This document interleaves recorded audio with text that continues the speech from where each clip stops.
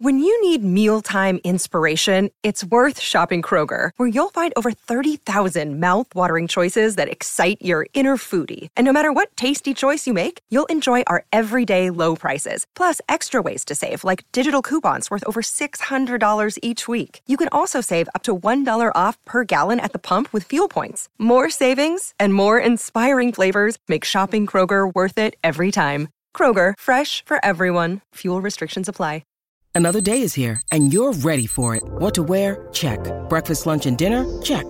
Planning for what's next and how to save for it? That's where Bank of America can help.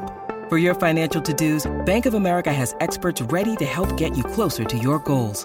Get started at one of our local financial centers or 24/7 in our mobile banking app.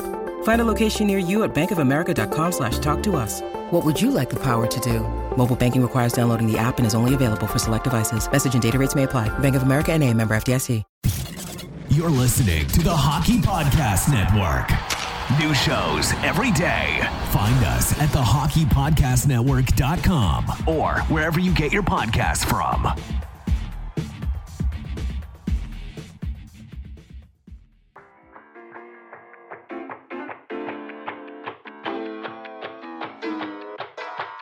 Hockey fans, if you'd like a copy of my new book, Tales with TR, Fights, Film, and Folklore, head on over to flankerpress.com.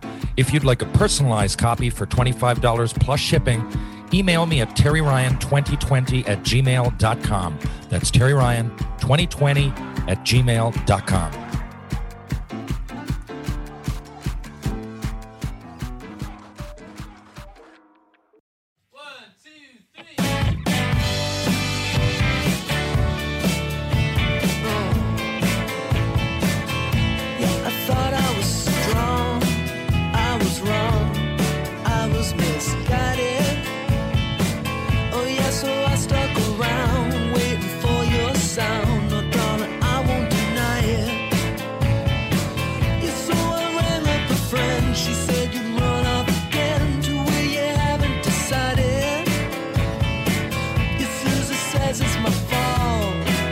Hello.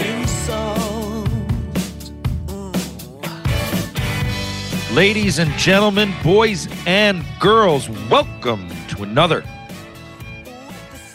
episode of Tales with TR.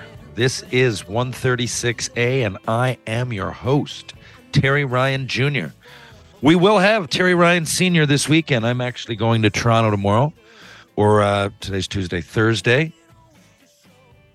For a couple of reasons. Might be at the Leafs game on Saturday night. Looking forward to that.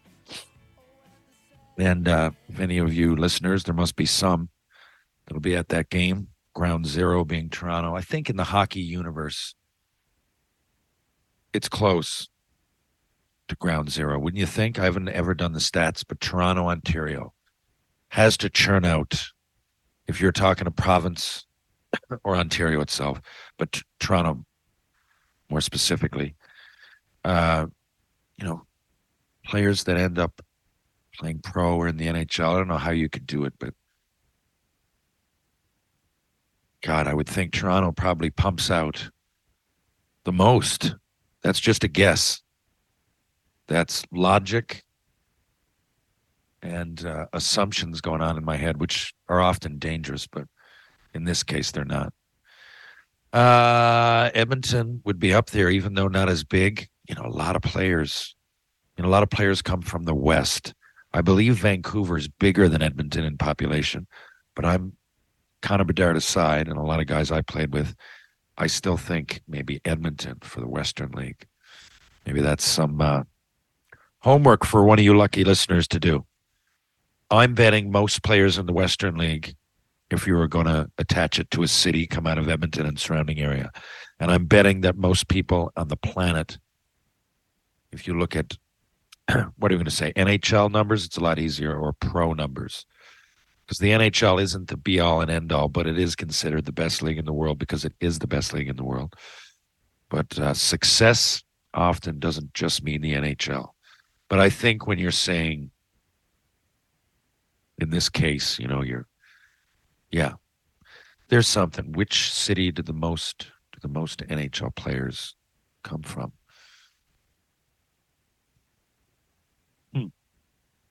quick Google search, I could probably find out now, but I'll leave that to one of you lucky listeners.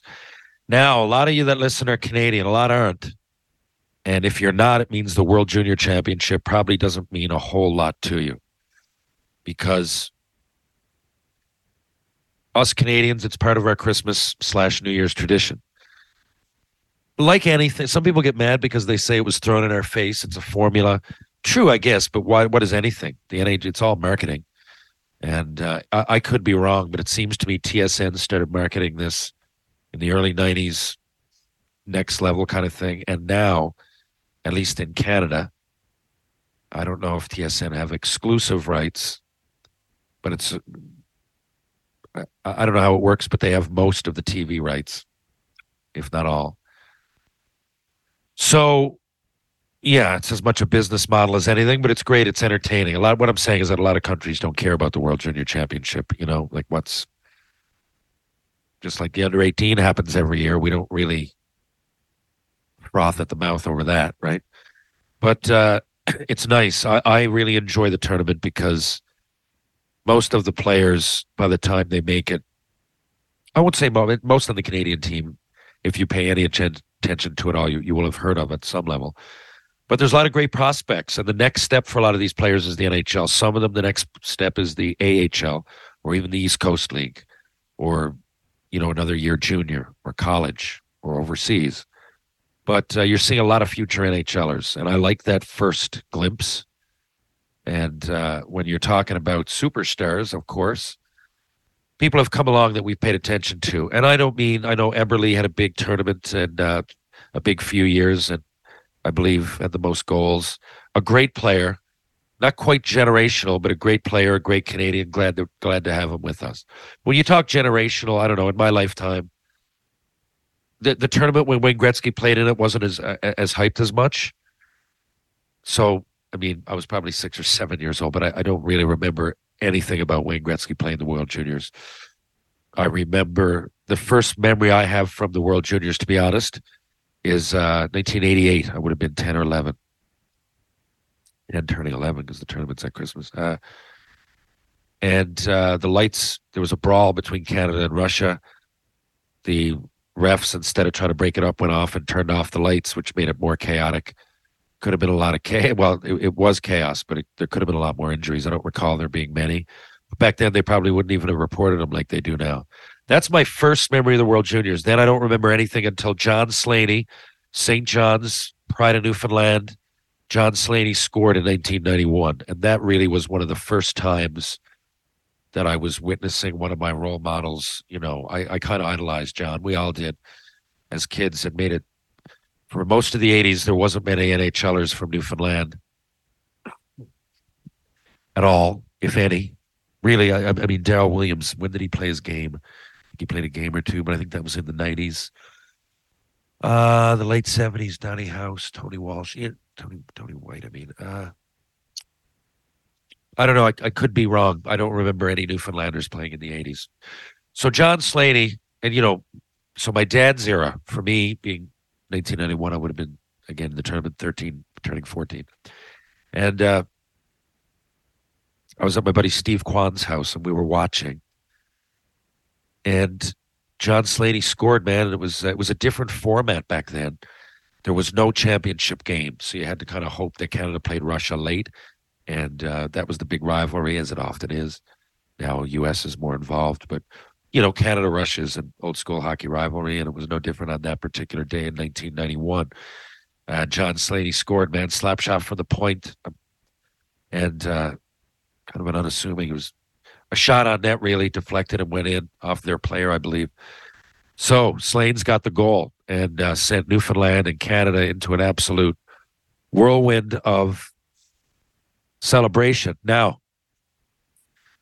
the year before, I was thinking the year after, so that isn't my first. My first memory was the brawl. Second, the year before, Dwayne Norris from here never gets the credit. Dwayne Norris scored the winner. Except it was weird because, again, there was no championship game. It was a round robin and like total goals, wins, and then goals for and against, whatever.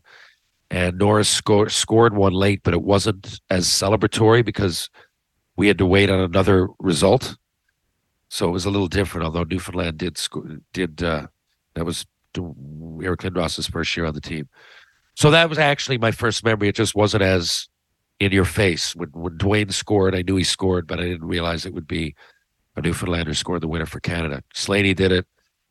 Maybe there was 2 or 3 minutes left in the game. We had to kill it off, and the play was in Saskatoon. It was packed. It was in Canada. Everybody seemed to be more tuned in. And in the early 90s, continuing to the late, it seemed that the tournament kept picking up steam. That's where it picked up all its momentum, I think. By the 2000s, the World Junior were similar to what you see now. And by that, I mean the TV presentation, even the rules. They went to a championship game, playoff format in the mid-90s, and never really looked back. So what am I getting at? What am I getting at? And before I do, then there's been other great. Crosby came along. McDavid came along. I remember, to be honest, in the 90s when Paul Kariya was playing, he was a big, people kind of thought generational. Great player too, great career, but he often gets lost in the shuffle. But those are the main, like, big-time players for Canada that I remember. Tavares, that was pretty big. But Bedard, what he's doing, I'm answering 1,000 questions at once here because I get all kinds of traffic today on all platforms asking about, what I think of Connor Bedard and his goal and his tournament and, all kinds. That same similar question. It's all, I guess, to do with Connor Bedard and how good he is. Yeah, I'm amazed. Now, Senior brought up, I'll have him on here tomorrow or the next day. A good point, I thought, was because he compared him to Marcel Dion. And I laughed. I'm like, that's 50 years ago. Like, come on. And I kind of passed it off, but I just had to phone him back. It is Dion was a smallish forward, very agile, played similar. People forget, but who he is even, which is kind of sad. He had 740 goals. Marcel Dion is like 4th or 5th in all-time NHL goal scoring. And a lot of people, they really don't know who he is. And he was about 5'8" or 5'9", relied on quickness and agility. He was a lot like Bedard, so I had to give that to Dad. It's just an ancient reference. So, I mean, I said to Senior, like, how is he compared to King Clancy? How far back do we go here? Cyclone Taylor, does he remind you of Cyclone Taylor who played in 1909? So I just thought Dion was a bit of a reach, but on second thought, thinking about, the best scorers of all time, I suppose that's a decent comparison, player to player. But it's hard. I almost laughed at him. It's hard for me to, and I was like, Bedard's way better. It's almost ignorant to him and Dion. 740 NHL goals. Dion had 3 points a game almost in junior. And again, there was more scoring, but not, he won the scoring by a landslide. So I guess it is a fair comparison. I'm just mesmerized in today's day and age where I just find there's not as many weaknesses. Like, as a forward, I guess there's something in you subconsciously that a lot of people don't talk about. As a forward, I can honestly tell you that if I'm on the ice, say in junior, I hate to keep going back to the WHL, but I can go to the AHL for 3 years or the Dub for 4 or 5 years. And that's the only way I can make a relevant comparison. I can tell you how tough Chris Pronger was in front of the net, but overall players that, wear on you after game, I don't really have that NHL experience. I can tell you what it's like one game to the next. Of course, looking at Mario Lemieux and Wayne Gretzky, one game against each of them, that's all I really needed. But I wouldn't be able to tell you how good of a two-way player Darby Hendrickson was. I mean, he seemed good. He seemed like a two-way player when I played against him. How good he was at it, I really don't know. I remember him being pretty darn good. But I couldn't really give you a big-time commentary. Now, of course, since I've been playing, I've been watching. Now it's a lot easier because all these games are on TV. If you like a prospect, you can just watch and, kind of report or observe whatever the hell you're going to do. You can form a much deeper opinion on a vast amount of players now because it's accessible. Okay. So someone like Marcel Dionne, I really don't really know. I mean, Don Cherry's Rock'em Sock'em from those videos maybe, and even then he was like 15 years into his career. I don't see a lot on him. But, and that's sad. There are players in history. Another guy here was awesome, was Rick Middleton for Boston. I mean, he played on a couple teams, I think, but, RA talks about him with Chicklets. Anybody that really watched Rick Middleton, I hear them say great things, but I don't see anything. I got one highlight on Don Cherry's, again, Rock'em Sock'em videos. A nice kick up to his stick, and he went upstairs. But so there's players like that in the course of history that I really can't comment on. And I hate recency bias is always I don't want it to be, but it always plays a factor with me because I'm sure it was exciting to watch a number of players before they hit the NHL like it's exciting to watch Bedard. What I was getting at earlier, God, I ramble. Yeah, so when I'm playing in the WHL or the A back in the day, right, if I look up and I'm a forward, I got the puck, and I see Wade Redden on one side, right? And I don't know, Kadron Smart on the other. No offense to Kadron Smart, but I'm probably going down his side, right? Because you play the odds. And at the end of 72 games, right, if I look up and I see Sheldon Surrey, and on the other side I see Justin Guy, right, these are just random guys I played with or against, I'm probably going to go down Justin Guy's side. And again, by the end of the year, after hundreds and hundreds and hundreds of rushes, I will probably be slightly more successful because I went down the weaker side of the ice. So that, I'm not telling you that I think about it consciously, but when I'm on the ice, I don't know, it's like a shark that circles a school of fish, I don't know, and takes the one that doesn't swim the fastest, or a better example, maybe a wolf, breaks into the farm, the sheep, probably going to go after the wounded one first just to make sure he gets a meal. Well, it's kind of like that when I played. I've never really talked to other scorers about other scorers like I'm some big scorer, but no, on those levels, it's relative, and I did times in my life. You can even equate this to senior hockey or ball hockey or whatever. If I'm on the floor and I'm looking up, there you go, Chicklets fans, right? If I'm looking up and I see Noseface and I see Justin Pender, I'll probably go to Noseface because he's smaller and he's offensive, not defensive. I mean, I'm sure he's okay. Now, if I see Noseface and some schmuck that's similar on his, I'll probably go that. I'll always pick, not always, depending on where you are on the floor or the ice too. But what I'm saying is that to me, it's kind of a subconscious thing. I will, if you really want to boil it down to one sentence, I'd say it's the path of least resistance. I like taking in life, on the ice, off the ice, during sports, I don't know, driving, business, acting, whatever it will be. How am I going to learn my craft? How am I going to do this? How am I going to be successful? Well, give me the path of least resistance, right? But nowadays, I find with everybody, like working on so much off the ice and so many factors are involved, not just,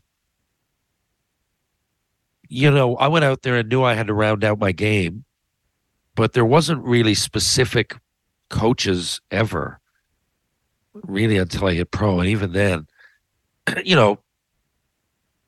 work on this edge or that edge. Montreal, I knew I had to work on my skating. They gave me some money. They reimbursed me. I could pick wherever I wanted. I went to Sweden. But it was kind of up to me. But nowadays, it's very, very, very specific. What you're training on, how you're training, skating, shooting, all of it. It's broken down. There's an analytics model for all of it. It's a science, and it's just much more tight. So to me, the game, often the players are so good, it often looks boring, right? Because more mistakes means more kind of excitement a lot of the time, which is why, I don't know, if you see Wayne Gretzky and fucking Glenn Anderson and Mark Messier out against Jim Kite and Tom Chorsky, they probably make them look stupid. But today, Clark Bishop, my buddy there, he's got 40 or 50 games in. He's a great defensive player, right? Hope he gets up with Ottawa again this year. Or Calgary. Jesus, I'm Calgary. But I have every bit of, I think Clark is better in relation to the players that came before him defensively because he really works on that specifically. There doesn't seem to be many weak spots. Like even in junior, I remember looking at players and knowing I could burn them. I don't think there's as many of those players out there now. It's harder to dominate. You still, I'm not saying that guys don't go out and get a lot of points, obviously. JT fucking Miller last year had 100 points, right? I don't know if he's necessarily going end-to-end. Some of them he did. People are good players. But it's not as obvious. Like Patrick Kane is still a bit of an anomaly to me. He takes the puck and he goes, and I don't know what these analytics are on time with the puck or like zone entries or whatever, but I bet you he's up there. You can tell when you're watching him play. I mean, McDavid's obvious, Draisaitl obvious. I mean, Crosby. These players are obvious, but they're the best in the game. But I don't find there to be as many mistakes as there used to be. And that's everything from, like I said, training to better equipment even. Goalies have bigger equipment. More money. So you're going to work harder to earn it and earn a spot, right? Realistically, that's true. And it's not just the NHL. If I'm in the AHL, I don't want to get sent down to the coast, same thing. Of course, nobody ever wanted to get set down, but when the stakes are highest, it's probably going to be the best. So having said all that, that's what amazes me about Bedard is that he still makes, he looks like a video game out there. It looks like the 80s. And Gretzky got the puck on his stick in one of those fucking 5 or 6 point nights that he used to have, Bedard has, I think he has 3 player of the games, and the game he didn't get player of the game, he had 6 points. And if you look last night, again, some people, if you're not watching it, you don't know what I'm talking about, but you will have heard of Connor Bedard, and you're going to hear of him a lot more. And Canadians might laugh at this, but, a lot of people, people are listening to me in Australia and Iceland. A lot of people don't know, man. And I appreciate all that. I look at the Apple downloads or whatever, and I know it's not completely accurate every time because there's more than just Apple and iTunes, and there's more downloads than, just on certain platforms. But generally, I try to have a look, and I know that no matter what way you slice it, my podcast is kind of overrepresented. It does really well in Iceland, in Australia, Germany. It does okay. Czech Republic, probably because I've got ties there. I've played with players from there. I've had people on from there. So it doesn't surprise me that some people listen. But, last week I was number 1 in Iceland. And again, it's Iceland. I know it's not a huge population listening to hockey, but it's significant enough. And I thank all you guys. So what I'm saying to you Canadian fans and North American fans and fans that are really into the World Juniors, there's probably at least half people listening to this that aren't. So bear with me. I apologize if I'm being way over specific, and I'm trying to explain this, though, on a level that everybody can understand. So here we are at the World Juniors again. These are all pretty great teams, save of 1 or 2. Canada had some gimme games. Germany played pretty well other than against Canada, and Austria were, I think it was 11-0 romp. They were, Austria were probably the worst team in it, but that being said, they still had some players, right? Like every team has players that are probably going to play in the NHL. Some teams, the Slovakian team last night, and for those that don't know, it used to be Czechoslovakia, right? So Czech Republic and Slovakia are right next to each other with a lot of the people with same traditions. A lot of the people have the same backgrounds. I thought everybody knew that until I was watching the game last night and one of my buddies brought it up. Where's Slovakia? So it's obviously next to Czech Republic, Czechoslovakia. Now I think it's all Czechia, right? Back to that. I don't know the politics there, but I know that Slovakia has a long history of playing hockey, damn good hockey. I played a world championship there in Bratislava, real nice rink.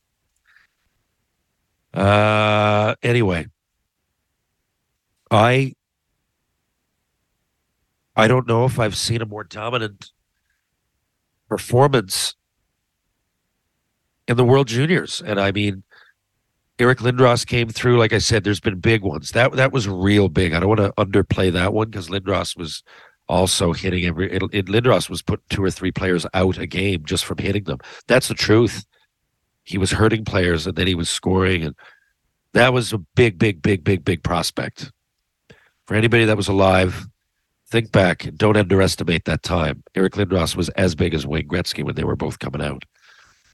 And to finish the sentence, I guess, or the thought on Lindros, he was awesome for most of his career, too. He loves Scott Stevens hit him. If you don't know what I'm talking about, just Google that. Scott Stevens, Eric Lindros.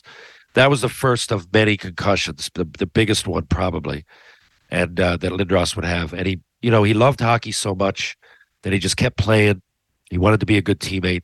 I remember his last couple of years with Dallas and Toronto. I don't think he went anywhere else after that. And, he was a pale comparison of himself. So if you're a little bit younger than me and that's all you remember of Lindros, please go back and do your homework. He played on the World Cup team with Canada Cup team in 1991 without having played a game in the NHL. And he was one of the best players in the tournament. I can go on about Lindros. But anyway. Hockey fans, light the lamp this winter with DraftKings Sportsbook, an official sports betting partner of the NHL. New customers can bet just $5 pre-game money line on any NHL team to win their game and get $150 in free bets if they do. If that wasn't enough excitement, you can turn small bets into bigger payouts with same-game parlays. Combine multiple bets like which team will win, how many goals will be scored, and more for your shot at an even bigger payout. Download the DraftKings Sportsbook app now. Use promo code THPN, bet $5 on any NHL team to win their game, and get $150 in free bets if they do. Only at DraftKings Sportsbook with code THPN. Minimum age and eligibility restrictions apply. See show notes for details. Like I said, after that, I don't know, in the 2000s, I remember Crosby and Tavares being big coming in. Tavares was really hyped. He's been a good number 1 pick, but, he was an underage in the O.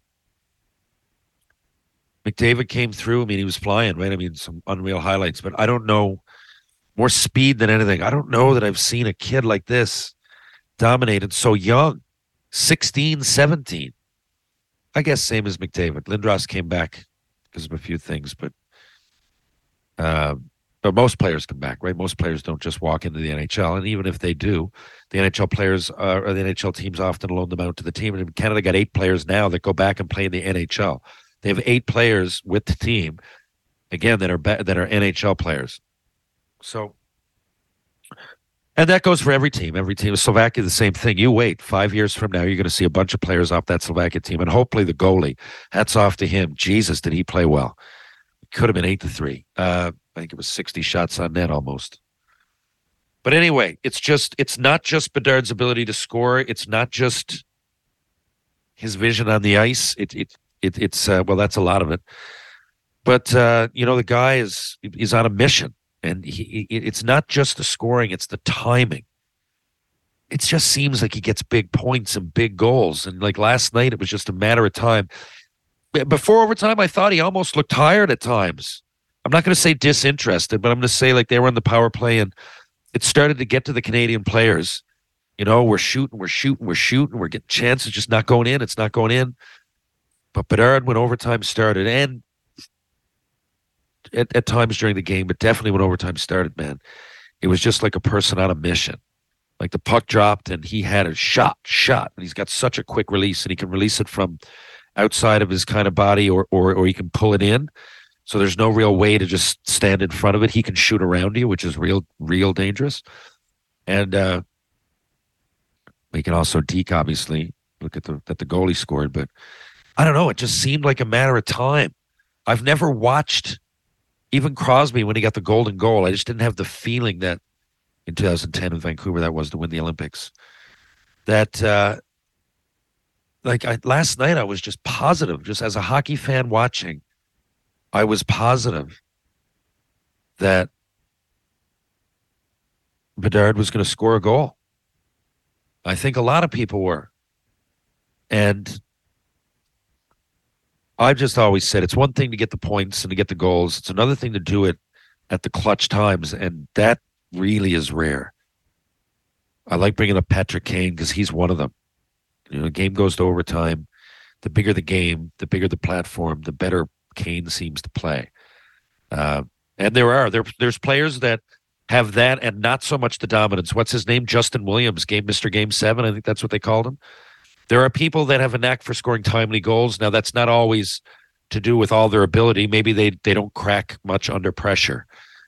It's more noticeable, I find, in baseball, where, you know, and I've played, again, it's relative. I haven't played at that level, but I've played a high level of baseball in Canada anyway. Gone to the Canada games, shit like that. So, but I find, like, if you see, you know, who's, there are, I'm trying to think in the majors, which is totally analytical, but Mike Trout, maybe Derek Jeter, I don't know if he ever won the batting. And people think because he's this like Yankees legend, you know, he's a shortstop. He never like led the league in home runs or anything. He wasn't even close. But it seemed to me he had a knack for getting that hit at the right time. Right? In baseball, a 300 average is good. And that means that you're getting on base less than once, well, outside of walks. When you're swinging at the ball, you're getting on base less than once every 3 times. But some people just have a knack for that timely hit, right? There's something about it. And I can be honest with you, in hockey I had more confidence. If there's a penalty shot, say in overtime, do you want it or not? I would be nervous, but I think I'd want it. But in baseball, and it's still, I'd be really uneasy about it. In baseball, for example, it's 3-2. It's fucking the bottom of the 9th. Bases are loaded. You know, I don't know. Or there's man on third, say. Bases don't need to be loaded for a 1-run score now, do they? And I wasn't a home run hitter. But would I want to be up at bat? I suppose once I got up there, I'd make, you know, I'd get into it. I would. But some people just give me the bat. Give me the bat. Right? And I don't know, locally, Grant Kenny was one. Any locals listening to this? My dad, Terry Sr., he was definitely one of those guys. Dad won the batting here 7 times. He went to the Canadian Nationals. Got picked for the All-Star team. Got picked for Team Canada one year. I'm not shitting you. I'll ask him about it tomorrow when he comes up. But Sr. was one of the best baseball players, definitely one of the best hitters ever to come from Newfoundland. I don't think there's really a debate to be made there. I mean, you could make a debate for the best hitter. You really could. I'll ask him about that in a couple days. But anyway, he was one of those guys.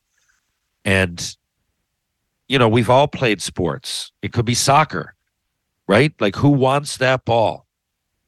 Look at the World Cup, right? In my mind, who was it shot for Canada? Davies. Anthony. Alfonso Davies. I mean, I was getting mixed up with Anthony Davis. Well, I mean, he's widely regarded as the best player for Team Canada. They go over to the World Cup. I mean, started with a bang, right? They did okay against Belgium to start, considering they were, you know, a big-time underdog. But that's it. I think it was like 7 or 8 minutes into the game, Davies they had a penalty shot. Anybody could have taken it, and it was Davies. But I could almost tell when he took it, he was a little bit. I mean, I'm glad that he had the confidence to do it, but it really was a pretty weak. She just didn't look confident. And maybe I'm wrong, but some players you can see it.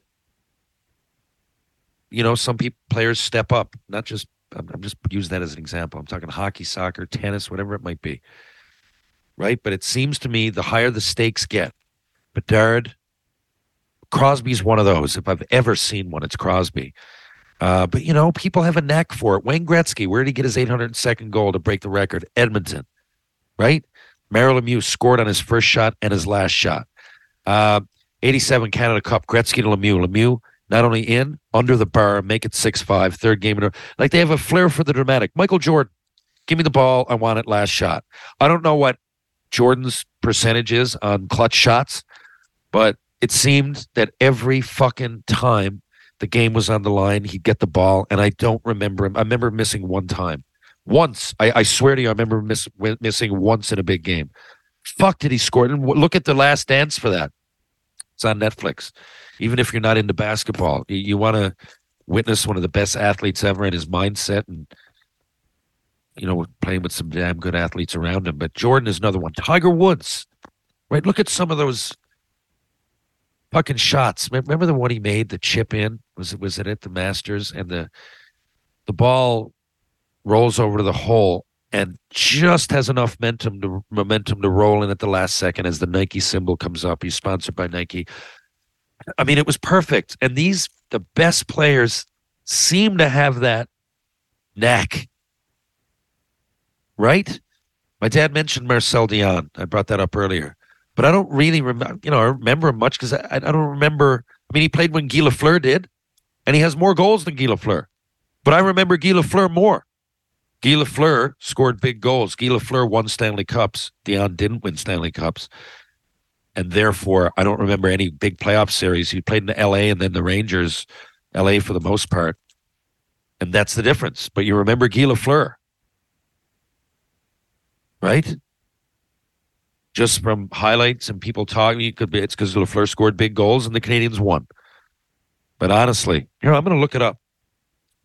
Let's see. Marcel Dion, I think they were the same draft, 1 and 2.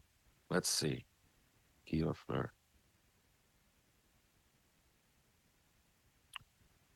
Okay. Guy Lafleur, first overall, 1971. Okay. 209 points in 62 games. That's insane.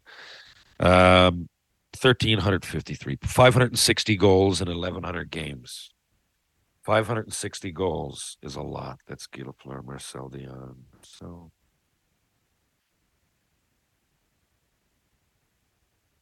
Marcel Dion.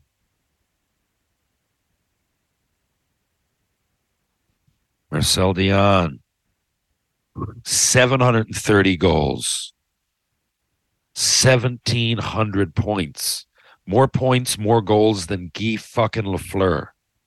And he went second overall that year. Lafleur had whatever points I just told you.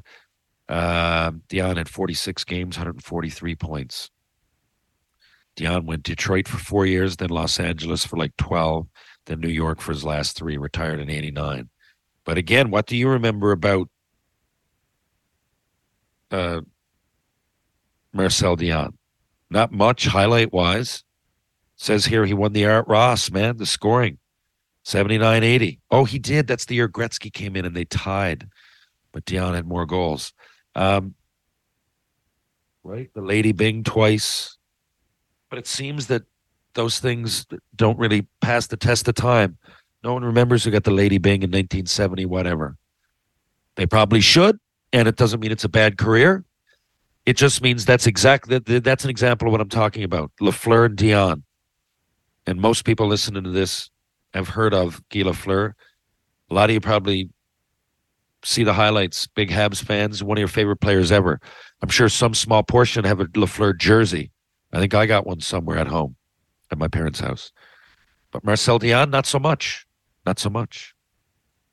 But he didn't quite score those real big goals, right? Nothing against him. Someone was bringing up small statured players the other day. And they brought up Theo Fleury. There's another guy, Steve Sullivan. That was a guy. Man, he was underrated.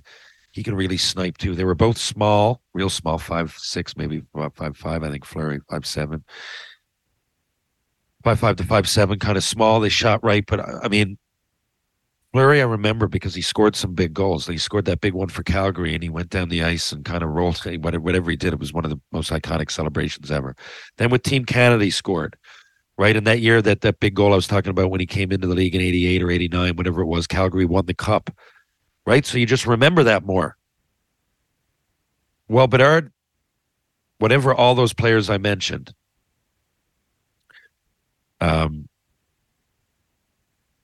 Mark Messier was another one. Remember, he called his shot. He said, we're going to win Game 7, New York against the Devils. Messier says, we're definitely going to win. I guarantee it.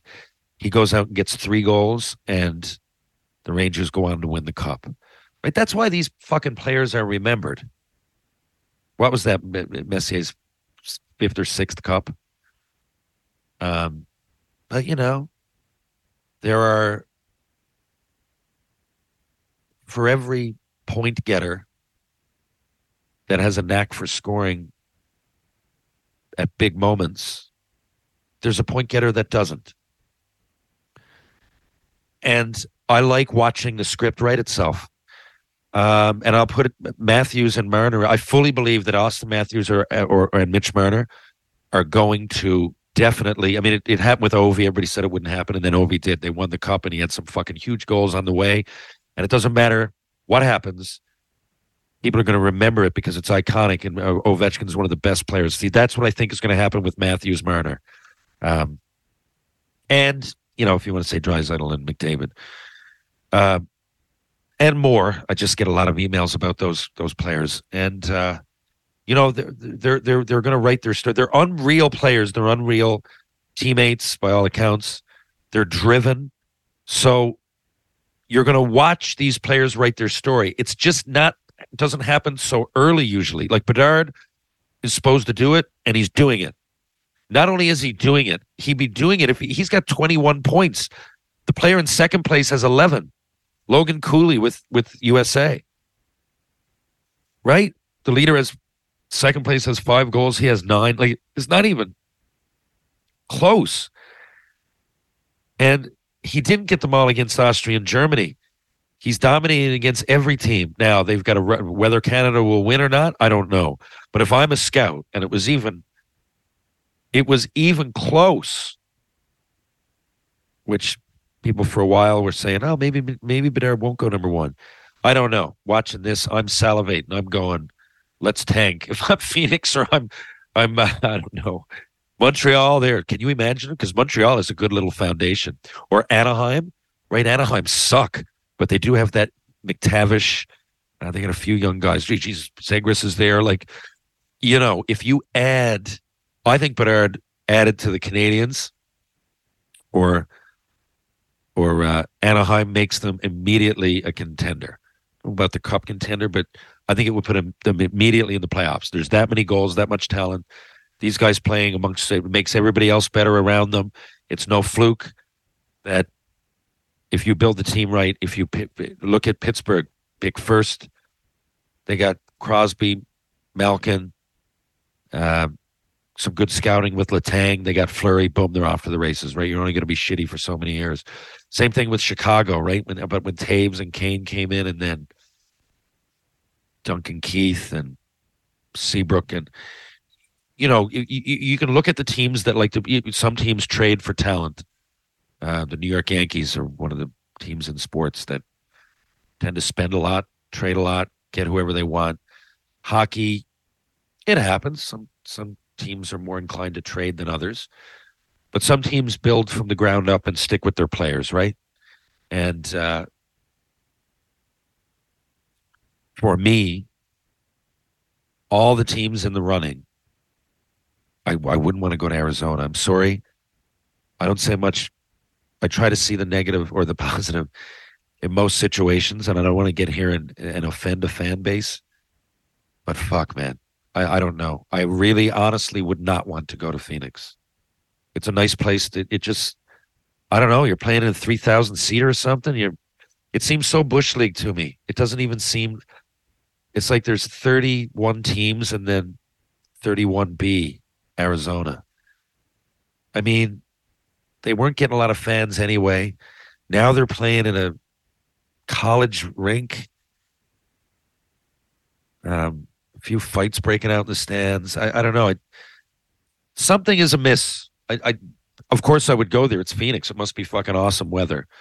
But if I'm a player, I got to be honest. I'm coming in. I'm getting drafted. Probably not going to say it to anybody, but no, I wouldn't want to go to a team that was playing in a rink smaller than what I go down and watch the Newfoundlander Growlers playing. No, I just wouldn't want to. It's the NHL, and I mean, I wouldn't complain. I know if I was there, I'd make the most of it. It'd probably be a lot of fun. But if you're just asking me straight up, I wouldn't want to go there. Now, outside of that, every team that's in the running, even Ottawa aren't doing that well, right? But if Ottawa tank and they happen to get Bedard, it'd be exciting with the young players there that now anytime you're going to add a superstar to the mix, it's exciting. But look, I think the guy, yeah, I do. How he's going to play in the NHL, I don't know. I wouldn't say bad. I know he's going to be good. I mean, if Shane Wright just went first overall, he's playing in the NHL now. They're on the same ice. They shoot the same way.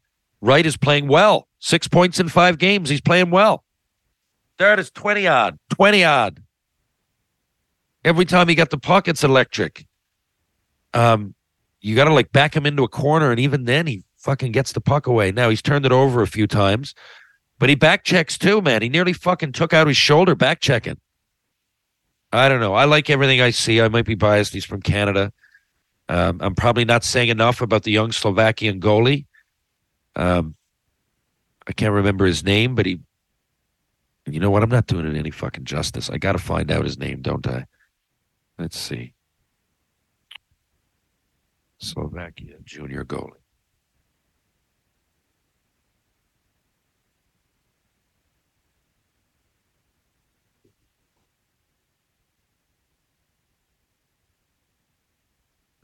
Wow. Adam Gajan. Wow. Okay, well. He's played phenomenal. Although, hold on. Excuse me. Excuse me one sec.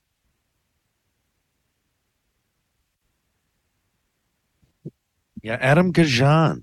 And it says he plays in Green Bay in the United States League. Well, look, this guy played unreal. I don't think it was a one-off. You know, a lot of people can have one game, have the game of their lives. But judging by, you know, I'm trusting the people that are commenting on the game and friends that I had at the game and at the tournament. There's a lot of Newfoundlanders there, right? It's happening in Halifax, which isn't that far. It's the closest city that we really fly to, the little hub that we fly to in Atlantic Canada. And yeah, I hear the guy's pretty spectacular. So without really, I have to mention his heroics. But anyway, I just wanted to say my thoughts are that barring injury, you really got to knock on wood there. And I know that it's not the NHL yet, and I shouldn't count my chickens, and there's no reason to jump to conclusions, but given the extreme talent and the extreme well-timed points and goals, the attitude, it's also a throwback. Bedard seems to always have something great to say about his teammates. It's never all about him. And I know this might seem cliche, these answers, but in a world that's so dominated by the Instagram and, you know, these self-centered motives in not only sport, in everything, that's becoming normalized. I like to see a throwback, just somebody that gives credit to his teammates, sometimes even when they don't deserve it, because that will make the wheel spin more fluently than any time someone gets in there and talks about themselves. Look at any sport. Look at fucking football, Green Bay, when Aaron Rodgers was blaming everybody else. They were losing. Right now, played a couple good games, shut the fuck up. LeBron James. I mean, look, I'm picking Jordan if it's an all-time thing. I don't love James. It's kind of me. But that's more, I think, his overall. When he's on the court, I don't see him being that selfish. And he is a great player, and he's still fucking, Jesus, like 38 years old, and he's 43 the other night, 47 the night after. I got to give him credit. And when things are going well, LeBron always gives his teammates credit. But when they aren't, right, and he starts throwing daggers or whatever and offhanded comments, or he might tweet about the owner or something, right? And it's always this vague, cryptic thing. It's just negative. That's negative energy, and the Lakers don't thrive when he, or, it's not just him, other players, I don't know. There's all kinds of attitudes in sports. And I don't know. To me, I just love somebody that says the right thing at the right time and I don't need anybody to tell me that Connor Bedard's confident. I know he is when he has the puck. I don't need him to tell me that after the game. I like hearing him give credit to his teammates. And they are good. They're playing awesome, right? They do deserve a lot of the credit, but I mean, Bedard is spectacular. You'd never hear that by listening to him. And I think that is a great fucking thing. This week's music recommendation. Okay. Classic rock fans. I'm going to go with Jerry Rafferty. Now, Jerry Rafferty was a founding member of and in Stealers Wheel. Okay. So their big hit was Stuck in the Middle with You. They had a few, but I don't know. This is a 2-in-1. There's a movie recommendation as well. I'm sure most of you have seen Reservoir Dogs, Quentin Tarantino's first movie that he directed, I believe. I think he did True Romance as a producer. One of the first that he directed, if not the first. There's a scene where a captured cop gets one of his body parts sliced off. Okay, so I won't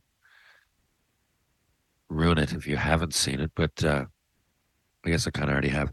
In any case, Michael Madsen, I think he plays Mr. Green or one of those. It's Mr. Pink, Mr. Green, Mr. Brown, Mr. Blue. They're all these gangsters, and they don't want their real names to be revealed. So anyway, whatever, Pink, Blue, whatever he is. So he dances around. It's a pretty iconic scene. And the song being played is Stuck in the Middle with You. So a lot of people my age or around it, that was their kind of introduction to this song. If you were born before me, say if you're my dad's age, you would recognize Stuck in the Middle with You as one of the biggest songs of 1973.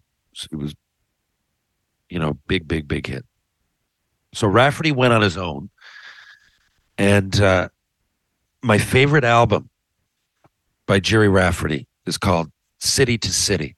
Okay. Now, the early, let's see. I'm going to bring it up online here. Make sure I'm not wrong. Say 1978. So it's obviously too early for me to remember. It came into my wheelhouse, I guess, when I was 5, 6, 7 years old. It was an album that was constantly played at the house. My dad would have his senior hockey friends in or whatever. I guess it was like half a decade old when it came into my existence.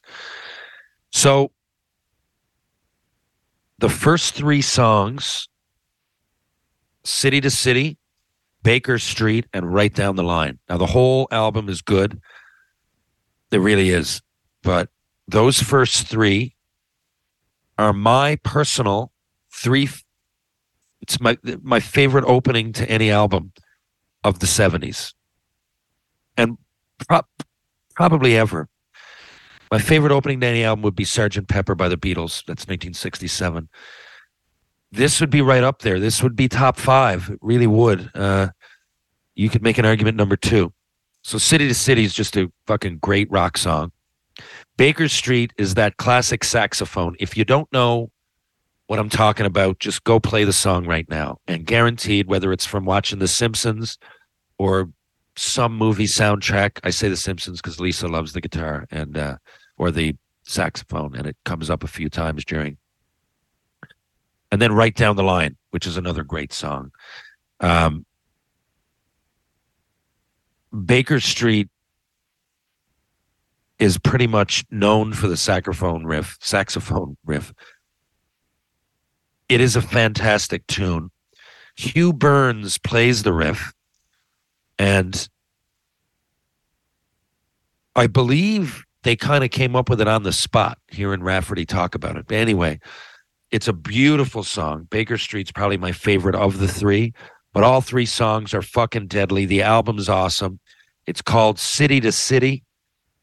And again, it's Jerry Rafferty, formerly of Steelers Wheel. And I do think that if you're into classic rock, even if you're not, play Baker Street. But hey, I think anybody, it's one of those, I talk to my buddies Cody and Connor Donahue a lot about music and, you know, which song, like what's your favorite song? It's so hard to say what your favorite song is. But if someone came here, like in some hypothetical world where aliens understood music, or someone like me came from another planet and sat in front of me and said, oh, this is rock and roll, play me a song. What song do you think you could play for me that I would definitely like? There's no doubt that I would like it. I often say Sister Golden Hair by America, right? Well, this is right up there. I believe Baker Street might be my second pick. Like, I don't know anybody that's heard that song that doesn't like it. And the other two right down the line and City to City are just fucking awesome tracks as well.